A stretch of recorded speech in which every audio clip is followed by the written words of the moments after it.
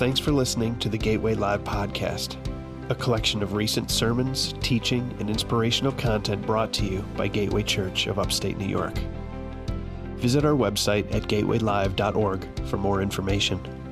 Now, here's today's message. Let me deliver this word to you. I was able to teach this Tuesday, and I don't know if it gets on a podcast, how soon it gets there, if it's there now. Yeah. But Tuesday night's Bible study is worth going to listen to. It was on the book of Jude. And that is such an incredible epistle. It's 25 verses long, but it is so pungent and packed with information. You could take a month to read it and just decipher all that Jude goes into. But and through that, one thing that we talked about was praying in the Holy Spirit. And that encouragement of praying in the Spirit. And I know there may be some of you that don't understand what that is, but we posted something on our members page. And I don't know where you stand. I'm going to tell you where I stand and not just where I stand, what I know to be true. Okay? It's not, I don't believe it's, but speaking in tongues is not just a valid biblical experience. It's something that I believe all believers, these signs shall follow them that believe. They will speak in new tongues. And there's confusion about the gift of tongues and interpretation of tongues. But this, what's his name? Bevere explains it so incredibly that I'm not even going to try. I just listen to that. That prayer language is for, how many of you have ever prayed in the Spirit? If you don't know what that is, I'm going to tell you what it is. It is praying in other tongues. And, well, I've never done that. Well, quit freaking out and do it. Okay? Because you can. Oh, I don't know how. Well, listen to that. All right? That's all I'm going to say. Actually, I got way more to say. But you ought to, don't be ashamed of speaking in tongues. Like, oh, I don't want to offend anybody. We live in a world around us that don't care whether they offend you or not. Why should we be afraid of spiritual life? And again, I don't do it. That doesn't, anyway. If you've never spoken tongues, you know what? Do it. We had one guy praying for, I got to talk about this speaking in tongues stuff. Ned says, do it first, then we'll talk about it. Then there was no talking about it afterwards because it happened. Why would God, okay, one more thing. Why would God, if it personally edifies, that's what 1 Corinthians 14 says. It's for my personal edification. Why would God give that to me and not you? Think about that. All right, I'm done with that. One more thing. Listen to this. Matthew chapter 25 and verse number 1 says it like this. Then the kingdom of heaven will be like 10 virgins who took their lamps and went out to meet the groom. 5 of them were foolish and 5 were sensible. When the foolish took their lamps, they didn't take enough olive oil. They didn't take olive oil with them, but the sensible ones took oil in their flasks with their lamps. For the sake of time, I'm not going to read the whole event here. But I'm going to tell you this, Matthew 28, this parable that we're talking about, and the next one about the talents, where they are in relationship to the time frame of Christ's ministry is absolutely important. Jesus speaks these parables just before he goes to Jerusalem to be crucified. It's one of the last teachings that he gives. It's as if he's got to say, I got one more thing to say. Listen, and again, everything in red, everything in the Gospels is very important. But the idea of these foolish virgins and the event here in Luke chapter 19 with the talents are pointed, and they're something that I believe deserves our attention. I'm here to tell you what, there is a revelation that has come to me that I am not responsible for how much oil you have in your lamp. You have no idea how freeing that is. I have walked and lived my life in the pastoral mindset of, I got to somehow fill your lamp and fill your lamp and make sure your lamp is full, and I put oil in it and you dump it out. It's like, what? Oh no, I got to, like we're always little children going around with a sippy cup. Some of you need a cover on your lamp because there's oil that's being distributed this morning and you dump it out by noon or 12:30. God wants you to fill your lamp. He wants it to be full, not just, not just the fact, and God love you, I love you. And don't, just because I'm yelling doesn't mean I don't care. But consumer Christianity is you come in to get enough for today. Consumer Christianity is I want enough oil so I feel good about myself. But I'm going to tell you what, God has a mission for us to be lights to this world. More than just get enough so that you can make sure that you are not eternally lost, but enough so that you can fulfill your divine purpose to what He's called you to. 5 of these virgins, they were ready. They had their lamps full. I guarantee you their lamps were full and being used at the same time. You cannot just... It's not, you can do whatever you want because God gives us a choice. But it's not meant to be that we just scrape by spiritually. I'm going to tell you, if you look at the promises of God and the goodness of God, it's always expressed in abundance, overflowing, rivers of living water. I mean, it's always in abundance. If you're living in a place where you feel like you're living on the scraps of spiritual life, something's not right. And I'm telling you, it's not Him. Okay? You're thinking, some of you are trapped in religious traditions. Some are trapped in a stronghold of offense. Some are trapped in unforgiveness. All of these different things that can prevent you from accessing the oil that God wants to not just fill you with, but drench you with. It's His desire.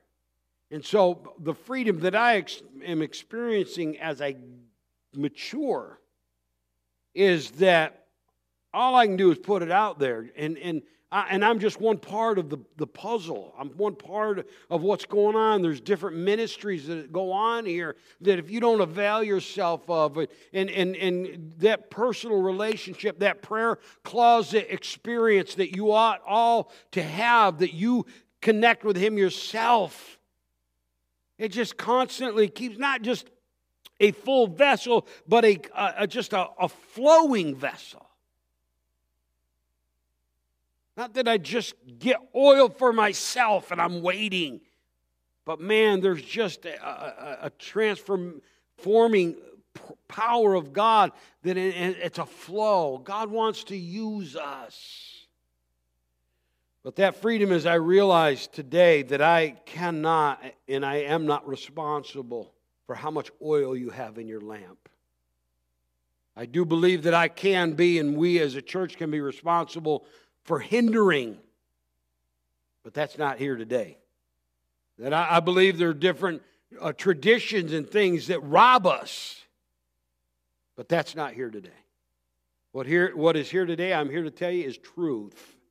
Truth that is able to set you free. Truth that is able to connect you with the living God. When we declare the glory of God and the lordship of Jesus Christ and point you to Him, you cannot lose if you go in that direction. You can't lose. So the idea of you taking personal responsibility for, do you realize all 10 of them were chosen? Right? All 10 of them were waiting for the bridegroom. We're not talking about 5 believers and 5 unbelievers. We got to get that through our mindset. We got to get that through our head. We're thinking, well, the 5 foolish were unbelievers. No, they were believers. They were waiting. They had a knowledge that Jesus, this is talking about the coming Lord. How many believe Jesus is coming? And they're waiting for that. And when all of a sudden, bam, in an hour that you think not, is what Jesus said, hey, here he is. It's like, oh, wait, I gotta straighten some things out first. I got to get ready. And then you're going to run and call, hey, pastor, can you, and I'm going to say, no. There's some things in our lives, when you're talking something so incredibly valuable, I realize we live in the instant society, the drive-through, where everything comes so easy and quick, and when you go to Dave's Hot Chicken and have to wait an hour, it'll tick you off. If you haven't been there, it's good. But I had to wait an hour, and I didn't like it. No, but now they have an app for that. We'll be good. Okay. But anyway, there is no app for that in the kingdom. Okay, there's no quick fix. And I realize deliverance and a change of life can happen in a moment in a prayer, but there is the act of filling your life with the goodness of God. Walking in all His fullness doesn't happen just because all of a sudden the light goes on. It is a series of choices in your life that you have to make. And you can pretend all you want, and it's not going to fill your vessel. Okay, you can put on the show of Christianity. You can come through the doors, and I don't know any pretenders here, because love believes all things, and it hopes all things. But just wild guess, there may be somebody pretending. And I'm going to tell you something, that does not fill the lamp. You don't have to. If there is one place you don't have to, it's here. Come on, God, it wasn't until we were being real with God and one another that we began to be filled with His fullness. So, I'm encouraging you. I'm compelling you. I am begging you. Figure out how not just to believe in Jesus, but to begin that oil, the representation of His Spirit, and to being filled with the Spirit of God in your life, how you walk in that consistently. And here's what it says in 2 Corinthians chapter 5, verse 7. It says, "For we walk by faith and not by sight, and we are confident and satisfied to be out of the body and at home with the Lord. Therefore, whether you are at home or away, we make our aim to be pleasing to Him." We make our aim to be pleasing to Him. Our life ought to be pleasing to Him. It ought to be the pursuit of our... Well, I believe in Him. I had one guy, I don't mind Jesus, I just don't want Him to affect my personal life. I'm like, well, you got a problem. I believe in Him. Well, great. Good. The devils believe in Him too. Right? Believing in Jesus ought to make a change of behavior in our life. True or not true? True. Not being harsh, just the reality of that. So he says, we make it our aim to be pleasing Him. Listen to this, for we must all appear before the tribunal of Christ. Another translation says the judgment seat of Christ, so that each may be repaid for what he has done in his body, whether good or worthless. No, don't read that one to me. Read John 3:16. For God so loved the world. John 3:16 is true. Every bit of it's true. That He gave His only begotten Son. Whoever believes, we're not going to perish. It's all about me, me, me, me. We live in a me-driven society. And unfortunately around us is me-driven Christianity rather than Him-driven. Listen, I'm not going to beat you all day. Just the idea, you coming in here, here's the deal. If you are dead in your trespasses in sin, if you are lifeless and if you are lost and you are feeling worthless, it is 100% about you. Christ died for you. While you were a sinner, He died for you. But there comes a responsibility once you're birthed into the kingdom of God. And yes, we all ooh and ah over the new Christians and how aren't you cute? But there's a time that maturity ought to take. That you're like, say, well, how much time is that? I'm not here looking and judging any one of you. I'm just compelling you. Listen, you have a responsibility. I loved seeing my great nephews last night. Oh man, what a cute, messing around and all of that stuff. But if that's where they stay all their life, then we are grieved. True or not true?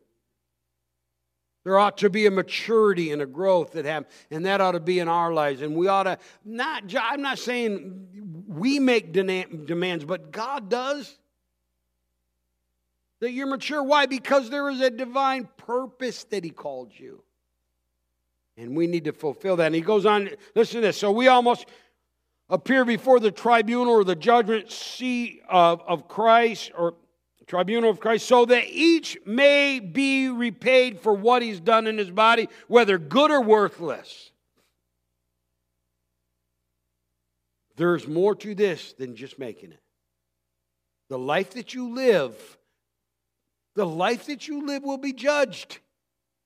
Oh, no, Jesus took my judgment. Yes, He did. But do you realize in 1 Corinthians where it says, be careful, there's no other foundation built than that which is laid, it's Jesus Christ. Then Paul says, be careful how you build on it. You can build with wood, hay, and stubble, or gold, silver, precious stone. He said, but I promise you there's a fire coming into your life that's going to try what you've built it on. And some of your lives will be burnt. There's a foundation that remains. Thank God. But there, the expectation and the desire, and if you're here saying, well, I just want to be saved. Okay. I hope that works for you. I really do. I'm not saying that jokingly. I do. But man, oh man, to me, there's more to this than just slipping through the door.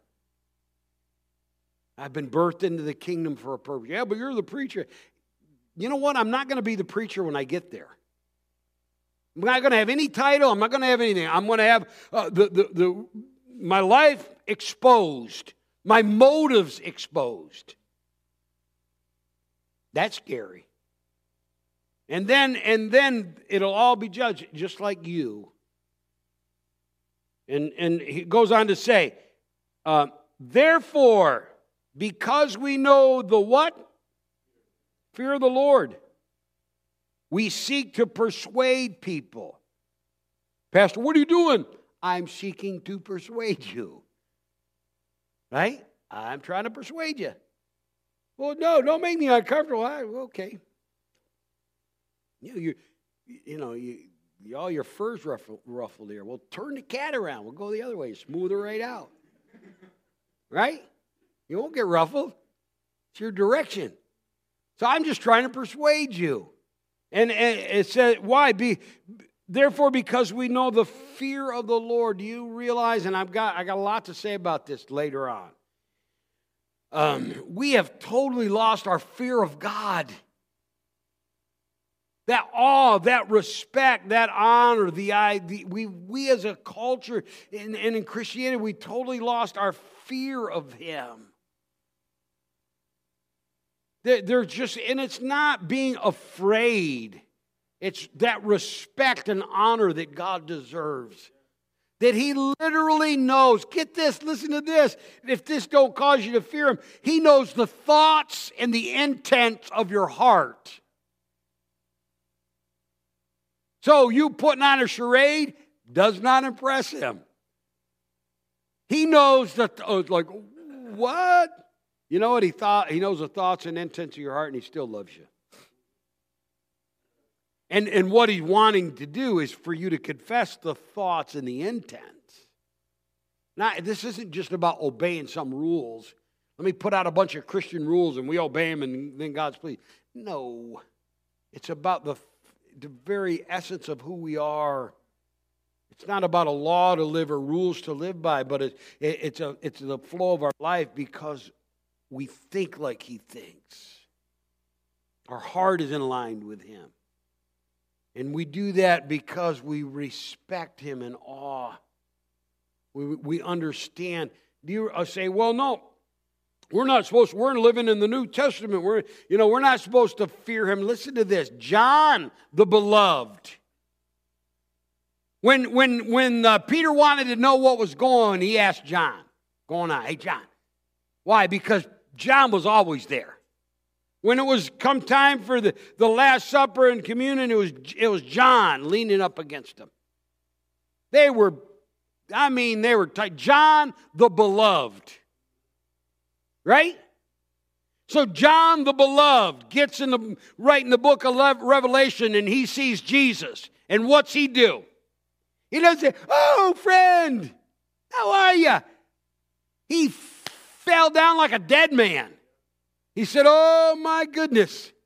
Why? Because there was awe and reverence. I am a friend of God, and I know that. But I am a friend of God that ought to have some awe and reverence of his being, who he is. We don't fear those that can kill the body, but we do fear him, who's after the body's gone, has absolute dominion over our eternal destiny. Man, anyway, so how do we believe Jesus is in the place? I know he is. 2 or 3 are gathered together.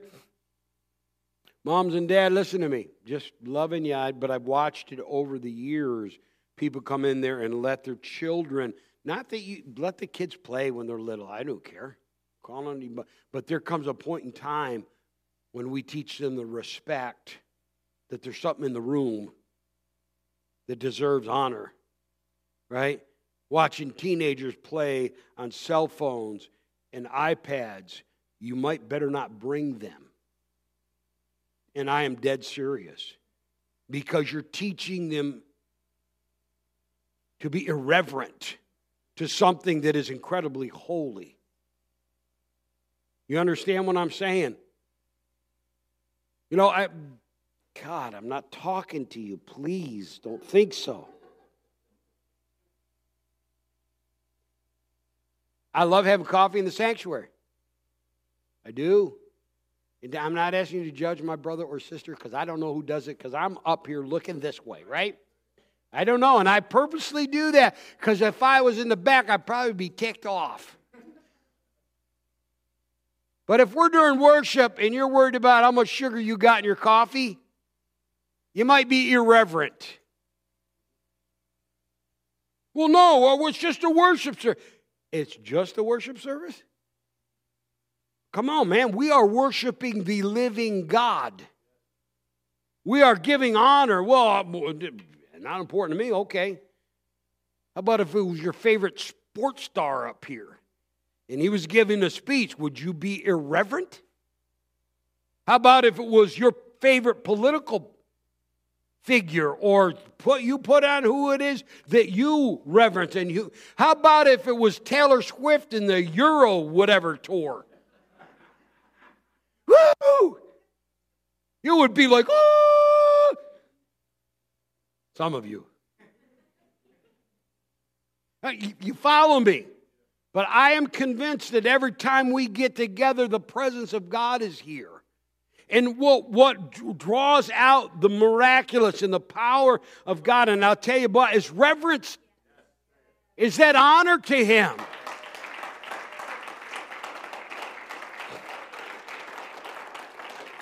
You want Him to show up in your life, then honor Him.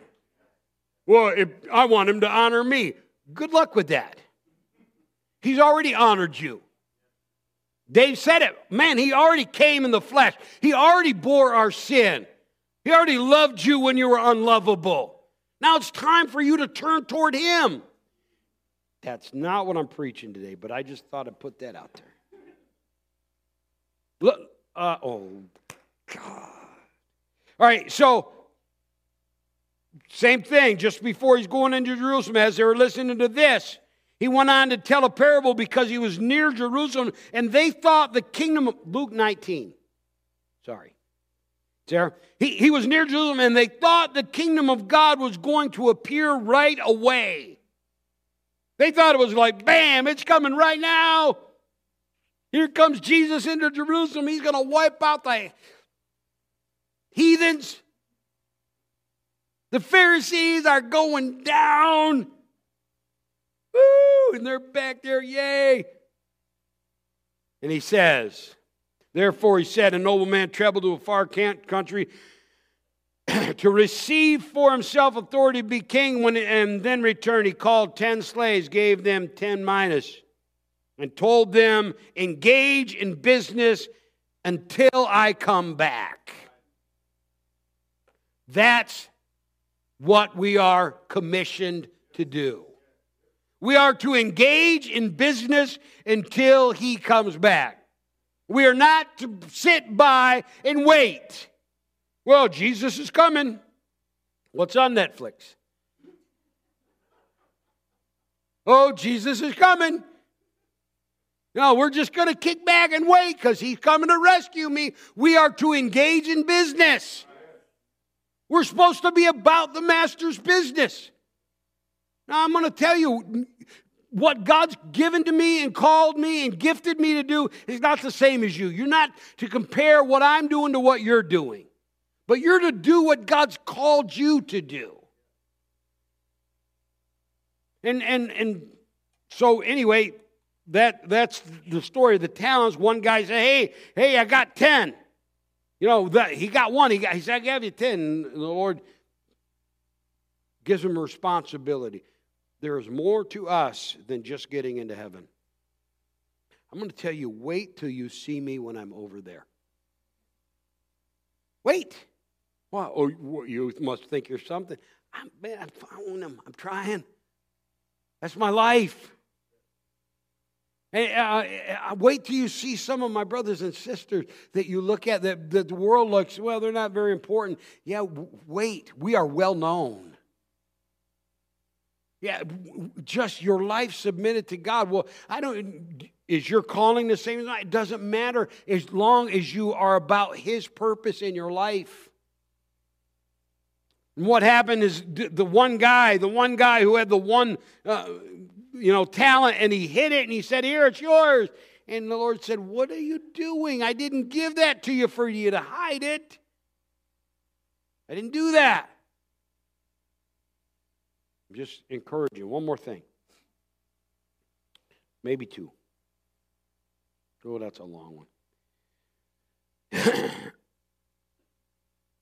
Ephesians 3, 8-4:3 says, for the grace was given to me, the least of all the saints, to proclaim to the Gentiles the incalculable riches of the Messiah, and to shed light for all about the administration of the mystery hidden from ages in God who created all things. This is so that God's multifaceted wisdom may be made known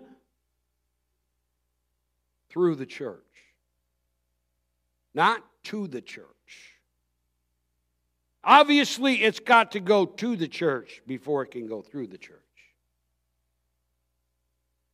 That this is so God's multifaceted wisdom may be made known through the church to the rulers and authorities in the heavens. We're not talking our governor. We're not talking the Senate or the Congress. We're not talking our local officials. We're talking about rulers and authorities in the heavens. Think on that for a minute. Do you mean there's rulers and authorities in the heavens? I don't know. That just said so. I haven't been there yet that I remember. But the idea, how many believe the word's true? So the multifaceted wisdom of God is shown through us to